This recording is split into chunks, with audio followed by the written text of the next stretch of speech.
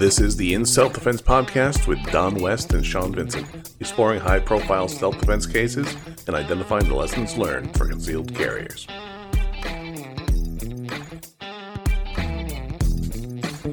Hey everybody, it's Sean Vincent. Thanks for listening into the podcast today. Today's podcast is going to include Don West. He's criminal defense attorney and national trial counsel for CCW SAFE.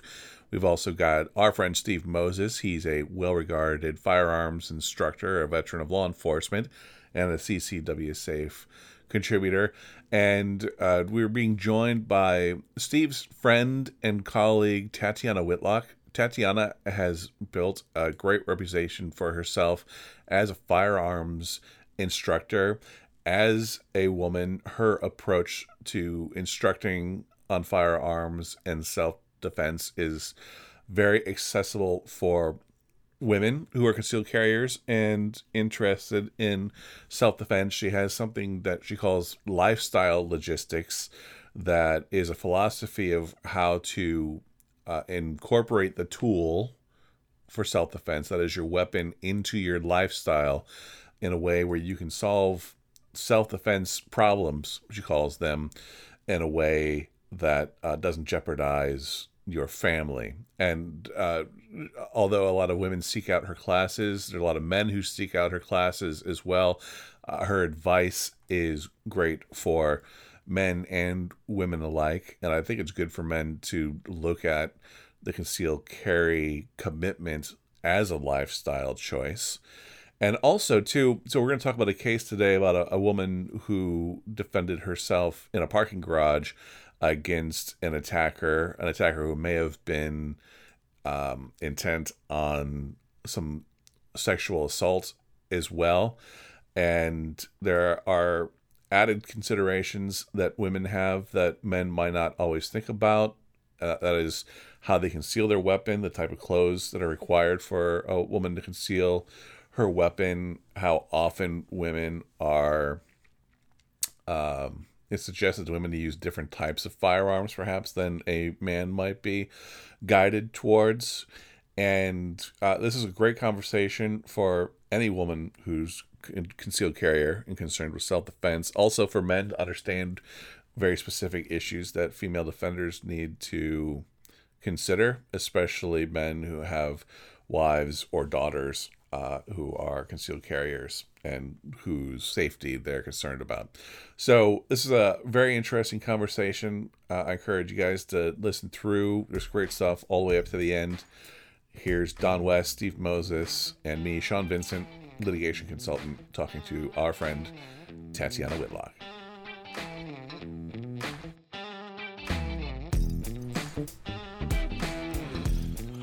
So Tatiana, when we spoke to you last, you had sent to us a list of cases that had popped up in your attention over the last few years, and I want to talk about one of those cases today.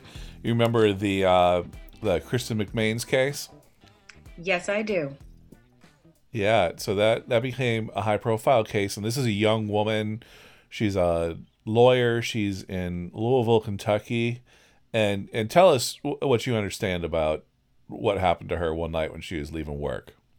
So McMains was leaving work, and she's a lovely, lovely, smiling, very generous, spirited person. She's not someone that, looks like a vulnerable prey, but because she even describes herself as someone that smiles a lot and is engaging with people, she could be misinterpreted as vulnerable or an easy attack, someone who wasn't going to fight back.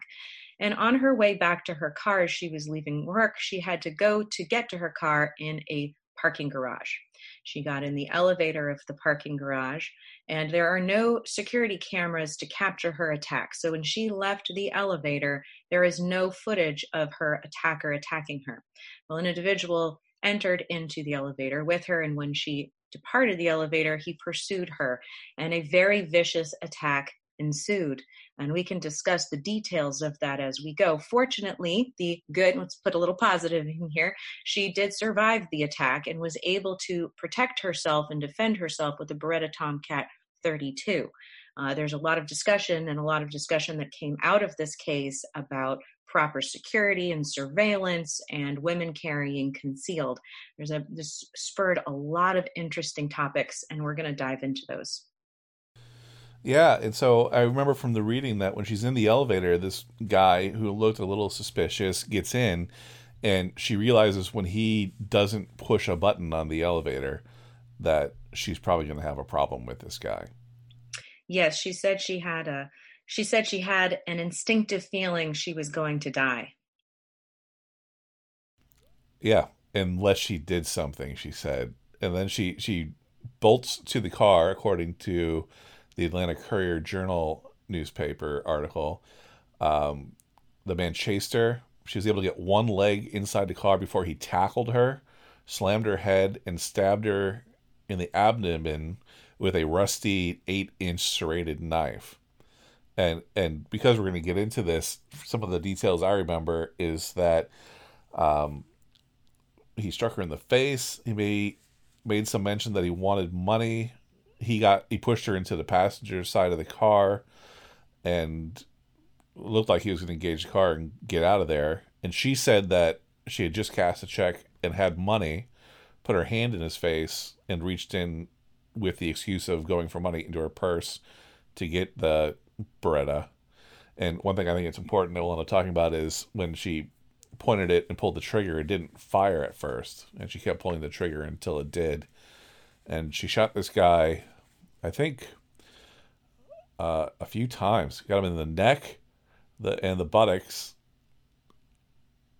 and eventually she was able to get away to safety. So, one thing you mentioned, and this has popped up in the news a few times. One from a gun rights, self-defense advocacy point of view. It was brought up originally when this event happened, and then it came up later when she sued the company that owned this parking garage for, like you said, didn't have security cameras, didn't probably have proper lighting. And there's what we, in the civil litigation business, we call a negligent security claim here, that they didn't take responsible measures to protect their folks against known threats. And one thing I find from being involved in self-defense law and this negligent security law on behalf of plaintiffs is that the very things that we look out for in negligent security law are things that we tell people who are interested in self-defense to look out for. And so from your perspective, from a lifestyle logistics point of view, what are your concerns about this location and being a woman alone at a place like that? Well, it's like you said, lifestyle consideration. If you have no options but to park in that type of parking structure, and that's what you've got to work with, you've got to have some realistic expectations about what you're presenting yourself with for potential threats and dangers. And the first issue being your proximity to your point of entry. How close can you park to the elevator or the staircase? You don't have to be in that environment for any more prolonged time than necessary. Just the same as parking near the door and under light at an outdoor struck parking area. We want to have that same kind of logic at an indoor parking garage too. Don't be in there longer than you need to be. The second thing is to be aware. You cannot play the I'm going to be kind and polite and generous and loving with all of my heart for humanity if you're alone. You have to be very vigilant. You have to be paying attention, especially as a woman, because we are probably going to be attacked more so than the gentlemen are, simply because we look like we're going to put up less of a fight. So, I'm not saying to have that hyper vigilance to the point of paranoia where you're convulsing with fear. However, mindfulness and awareness and having the tools to see in dark spaces, i.e. a handheld flashlight, perhaps some pepper spray readily at your disposal, some tools that can keep you from having people get close enough to you. Prepping strategically with parking, prepping with strategic tools and awareness, all of that is key. The last component of this is to not negate the, I'll call it gut feeling, but your gut can often lie. Your gut has gone through a lifetime of social conditioning that will probably tell you, if you're female, to don't overthink it and just be polite. And I'm sure, I'm just overreacting. So the gut can go both ways. We love to rationalize ourselves out of fear. It's that normalcy bias concept. And as we hear in this story, McMains had a gut feeling. She did not feel right. She knew something was wrong. Now, if you have an opportunity to leave, we strongly recommend you leave. Meaning, if someone walks into an elevator, you also have an opportunity to get out, even if that's not your floor. They don't know that. So don't be stuck in a trapped compartment with somebody that you're uncomfortable with. Get out and leave. Start those lines of communication. Make sure you're visible of cameras. Be mindful of where those cameras are. Make sure you're in their view. And take the next ride up or take the stairs. So mind your options. See what's available and exercise every tool you have to avoid a conflict. So trust your gut, but be mindful of the counteracting brain to the gut and put all of those strategies to work. Our ultimate goal is to never have to use any of the tools we train so hard to master. Ultimately, hope to never have to use that firearm. But thankfully, she had one that day. That fight that she got in was so violent, it ripped all 10 of her fingernails off. This wasn't a short attack. This was a prolonged, very vicious attack. And she fought that hard. And it took a firearm to solve that problem to ensure that she lived. I want to pick up on one thing that you said there. And Steve, you and Don and I talked recently about the Womack shooting, which has similar facts, where we have a guy who left Jim and was walking into the parking lot to his car, where he was attacked by Alan Womack. And you had given some options. Basically, the defender at that point waited until his attacker was actually attacking him, had actually drawn his gun and racked it before he responded. And do you remember talking about opportunities he had before that to engage? Yes, absolutely.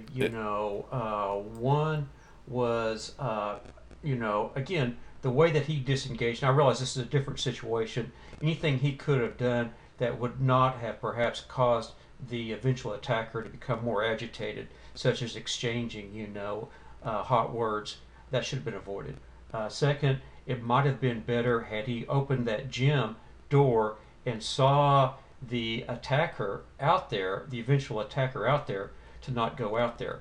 On the way out, as he was moving towards his vehicle, once he saw that particular person, again, we're assuming he did see him in advance, to go ahead and retreat back. Right. So there were a number of things. One of the things I thought was just kind of key in the article that I wrote regarding Ms. McMain's incident was that she was nervous when she saw the man in the skywalk.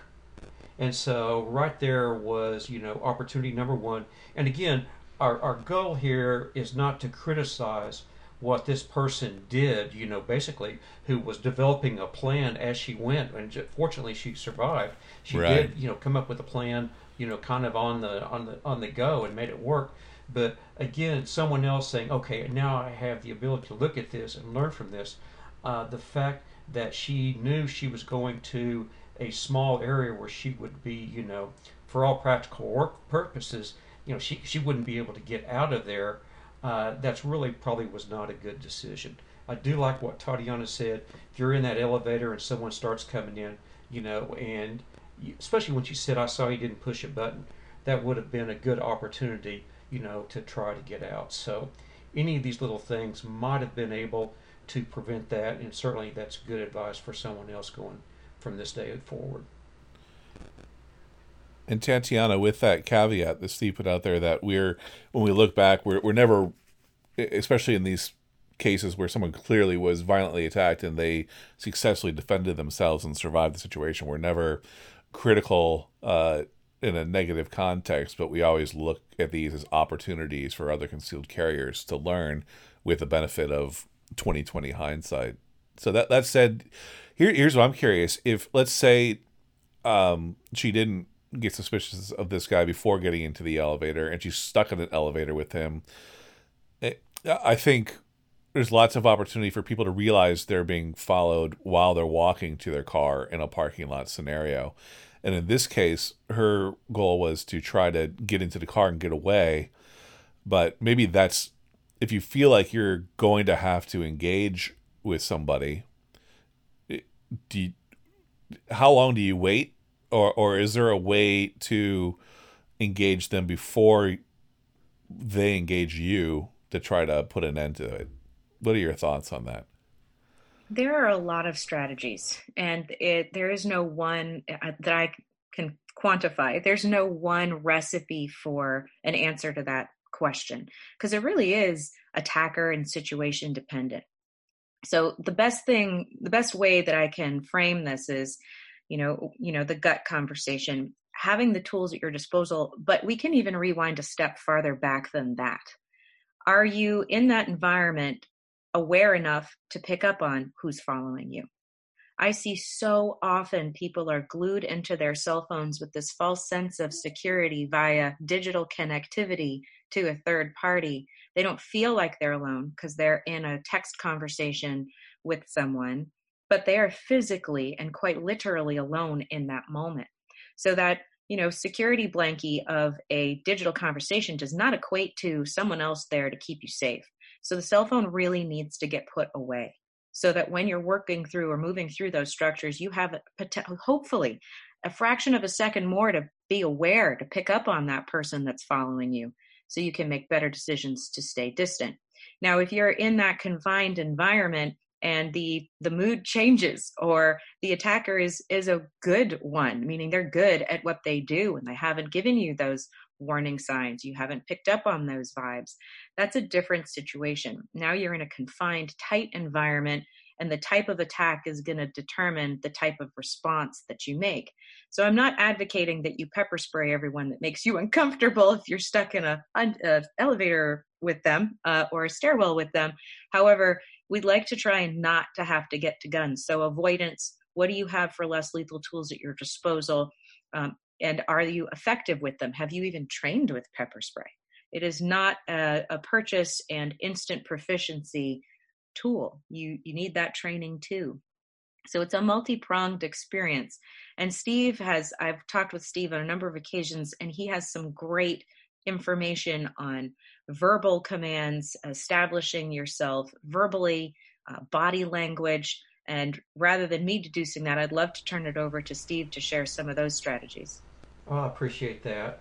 A big part is acknowledging that person's presence, letting them know indeed that you have seen them. In many instances, uh, my my experience has been is that females will a lot of times try to avoid making eye contact with a person in which they don't want to get engaged to or engaged with, that is, as if it might be inviting.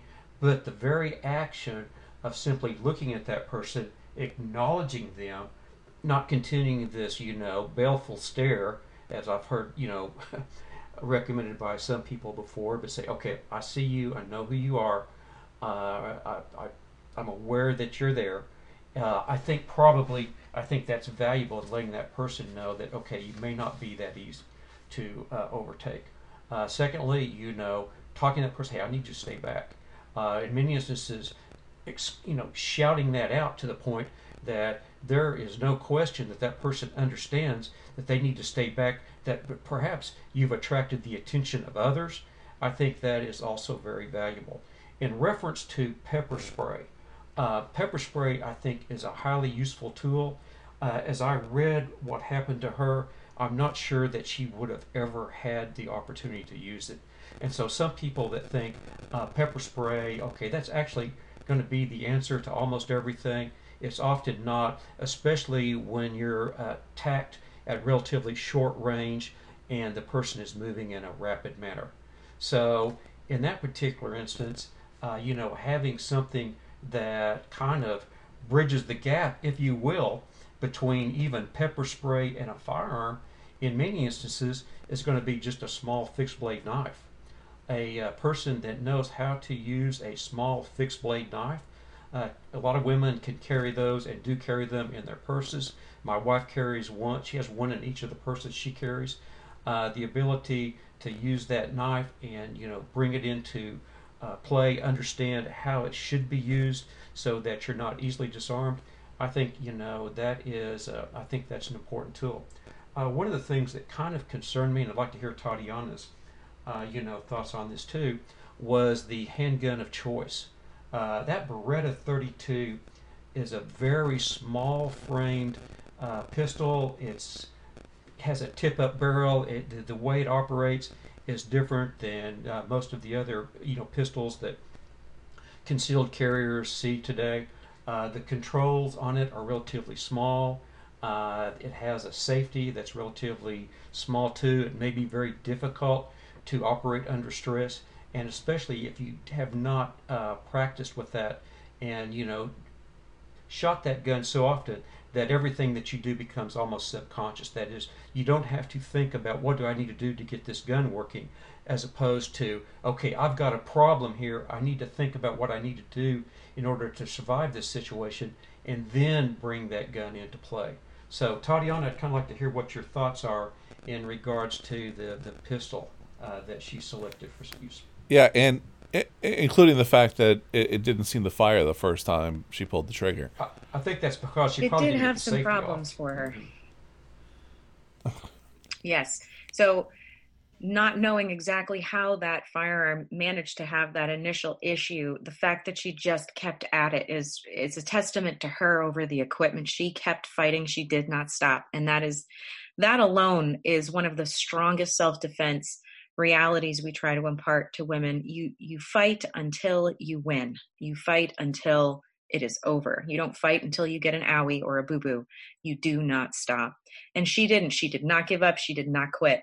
As far as the relationship to the Tomcat itself, it wouldn't have been my first choice, but I'm so grateful she had it. So having one over not having one, please consider adopting a firearm into your strategy, because if she did not have that tool, I do not believe the outcome would have been positive for her at all. We would have been reading a very different story from the outcome. So when I come down to fitting people, and that's what it comes down to, fitting people with the right handgun for them for concealed carry, my strategy is never the smallest possible gun. My strategy is always the largest possible gun that I can fit that individual with, that fits their hands properly and can adapt to them for concealment safely and adequately, meaning that they can conceal it comfortably. So I take the far other end of the spectrum for most new concealed carriers who think they have to go small. And the last possible place I really want to see people putting their gun is in their purse or off-body carry. Yeah, I wanted to talk to you about this. Yeah. Absolutely. It's not to say that off-body carry cannot be done well. It can be done well.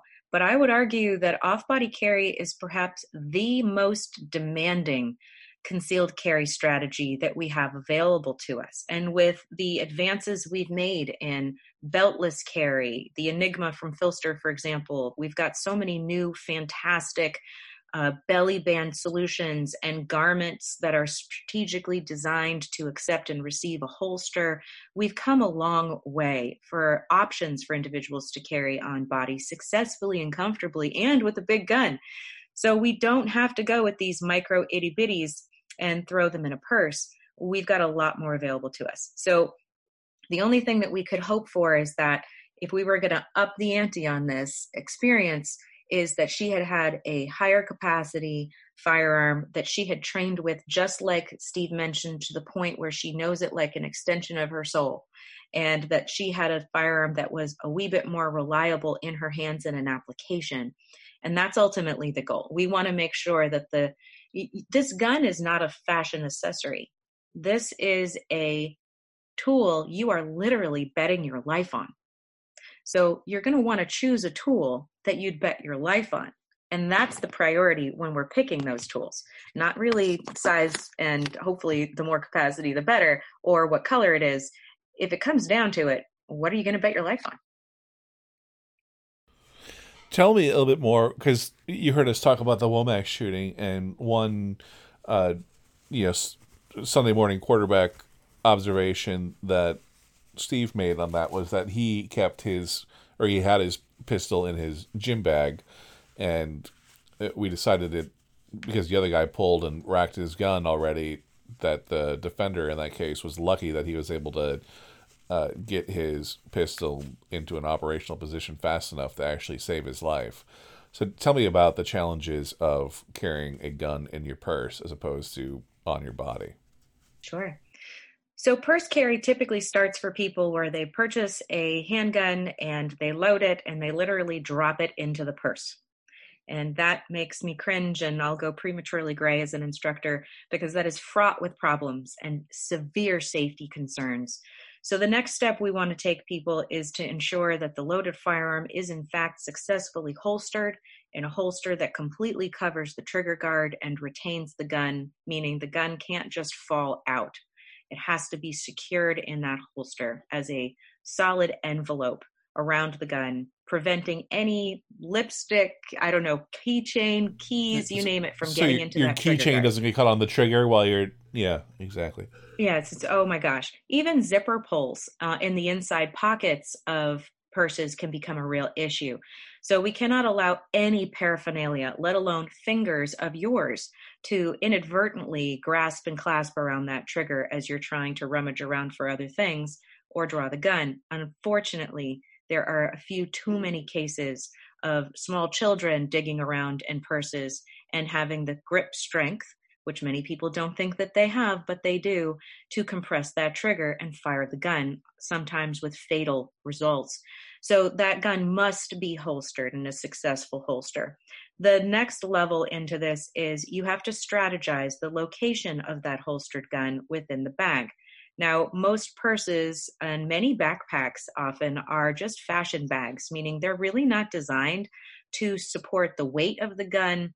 The inner pockets are often just single ply, very smooshy and pliable fabric, very, very compliant. And they're really not often built geometry-wise to have enough space. While you may be able to slip the gun into those pockets or zippered areas without, like an envelope, like a letter going into an envelope, when you go to access the gun, you have to unzip that zipper. You have to dive your hand into that pocket. You have to wrap your fingers around the grip. And now you've expanded what's trying to come out of that pocket. So sometimes we see people with their hands with their grip on the gun in the bag, but they can't get their fist out of the bag. It's a monkey with their hand in the jar. They're stuck, and realizing only in that moment that, oh, we have a problem. And I ask, what would you do? And if you're able to clear the gun from the holster, are you aware enough of where you are in relation to the gun in the bag with your other body parts and your attacker? Are you capable of firing through that bag? And that question really starts to open up a new can of worms. Oh, what do you mean? Well, what do you mean I'd have to fire through the bag? Well, you might just have to if that's all you get, the equivalent of firing from retention. It's a different strategy. It starts getting uncomfortable and the consequences start magnifying. So the bag itself becomes the equivalent of the cover garment from concealment. And as all of us know who carry concealed, the biggest variable for every concealed carrier is the garment that is your concealment garment. What fabric is it? What drape is it? What fit is it to you? Does it have elastic material? Does it have cinch ties, pull ties? Does it have buttons? Is it a structured, rigid garment? Is it tailored to you? Is it open front? Does it have zippers? Does it go down to your knees? All of the things that make fashion start turning into concealed carry nightmares if you don't strategize those garments well. And that's where many people, quote, quote, fumble the football on the draw, and you cannot allow that if you're in a fight. So the purses are not an instant solution. But why do many people go to them? Well, because most ladies coming to concealed carry have had a purse in their possession since they were a young teenager, and it's an easy receptacle for an accessory. The problem being that the gun is not an accessory and shouldn't be treated like that. It needs a lot more care and consideration. However, where are you going to conceal if you have to be in a little black dress? Well, probably a clutch, probably a purse. So there is a need to learn how to do these things well. But like I said, it takes another type of investment in training in classes specifically designed to manage and strategize gear and bags and backpacks, gym bags, you name it. Vicki Farnham puts on a phenomenal program specifically for off-body purse backpack carry. So there are trainers out there of real merit who are doing great work to deliver this information, but you really need to go seek it out. Yeah, that's fascinating because she had to manufacture a reason to go into her purse to get her pistol in this case. And if she had fumbled it, there's a real possibility that her attacker could have gotten a hold of that gun and used it against her. And then that's a nightmare result. So, hey, Tatiana, we've got Don West. He's National Trial Counsel for CCW Safe, who, and among other things, a fantastic listener. Don's been on the line with us this whole time. And Don, I wanted to toss this to you for a second because we often look at cases where the defenders, if not tactically, then legally made a couple of mistakes that make the shooting controversial. But when we look at a case like this, there's not a lot from a legal analysis to look at. She was so far beyond reasonable fear of imminent serious bodily injury or death that there's not a lot of questions about legal justification here. I have thoroughly enjoyed the conversation up to this point. The idea of weapon selection and concealment and preparation for these kinds of things, as people in their daily lives have to park their car somewhere and get back and forth to work, and just the mindset that's involved in anticipating that the unthinkable could in fact happen, and how will you deal with that when that's fascinating for me. A guy that's got female children, young mothers who have these heightened concerns when somebody like this fellow, John Ganobsik, I think is his name. I don't know how you pronounce it, but he was Ms. McMain's attacker. Pardon me? That was as good an attempt as any of his last name. I wasn't sure how to pronounce it either. You know, there's a lot of public information available on just about everybody, especially if you happen to be in the Department of Corrections somewhere. And I'm happy to report that Mr. Ganobsik was successfully prosecuted. He's currently in the Kentucky prison system, and he's going to be serving a significant number of years. It's in fact possible he won't be released until sometime late in 2036. And I don't know how anybody could look at the facts of this case and his determination to continue his violence and his victim selection, fully expecting to physically overwhelm Ms. McMain's and being prepared to inflict serious injury, if not death, by taking a weapon with him. How this guy shouldn't deserve to spend, every minute of that time. But when she got on the elevator with him, it was unclear what his intentions were. He's about 5'9", maybe 160 pounds. He's bigger than she is, heavier than she is, and I think reasonably she would think that if this guy did something, I can't physically defend myself. As we all know from Tatiana and Steve and other instructors, that's not enough for your fear to be reasonable. That's not enough for you to then become the aggressor. You can anticipate the fact that he may very well be the person you suspect he is and deal with it then, but you can't shoot somebody in an elevator because they give you a funny look or even say something unless you can articulate a clear basis on why you feared great bodily harm or death. Now, he very quickly went well beyond that. As soon as he approached her, as soon as he laid hands on her, certainly as he began to try to physically overwhelm her, all of those fears that she may have at one point may have been irrational or may not have been truly reasonable were clearly manifest there.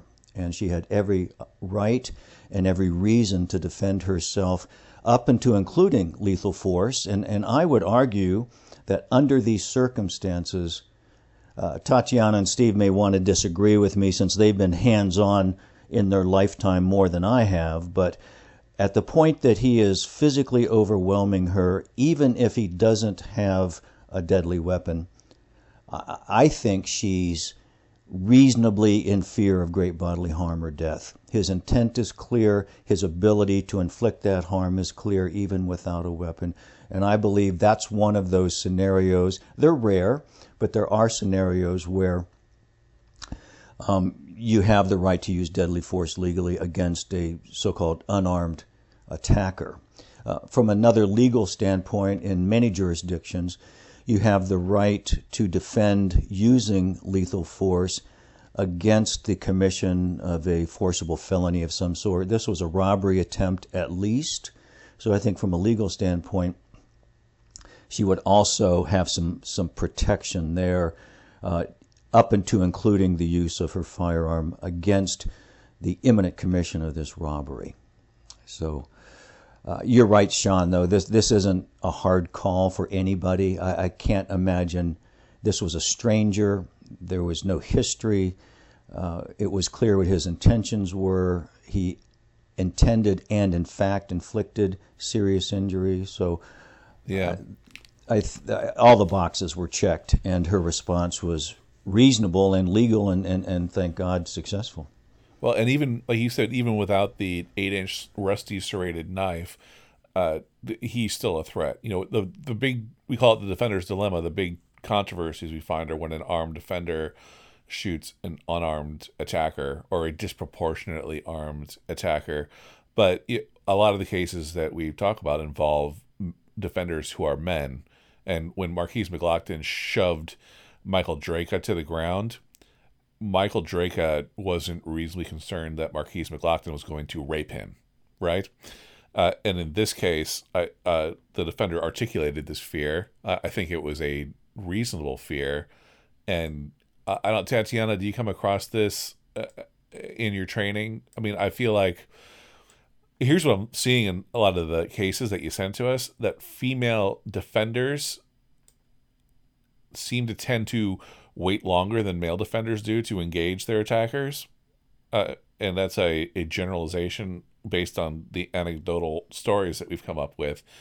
And that makes their legal defense stronger, obviously, almost to the detriment that they come closer to losing the fight.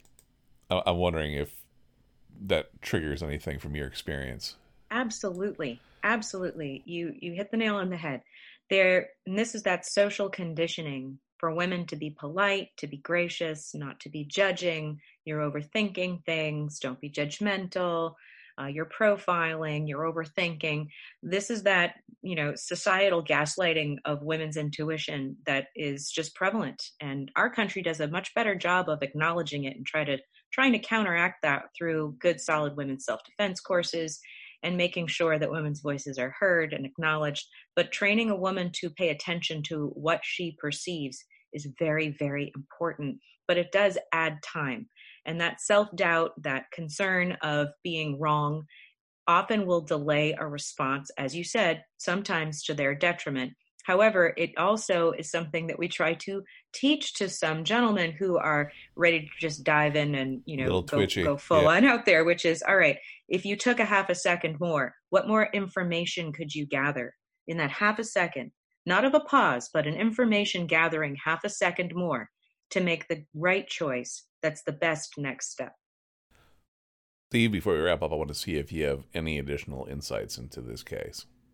The first thing that we noted was that, based on what I'm looking at right now, is she chose a handgun that was probably not suitable for the job.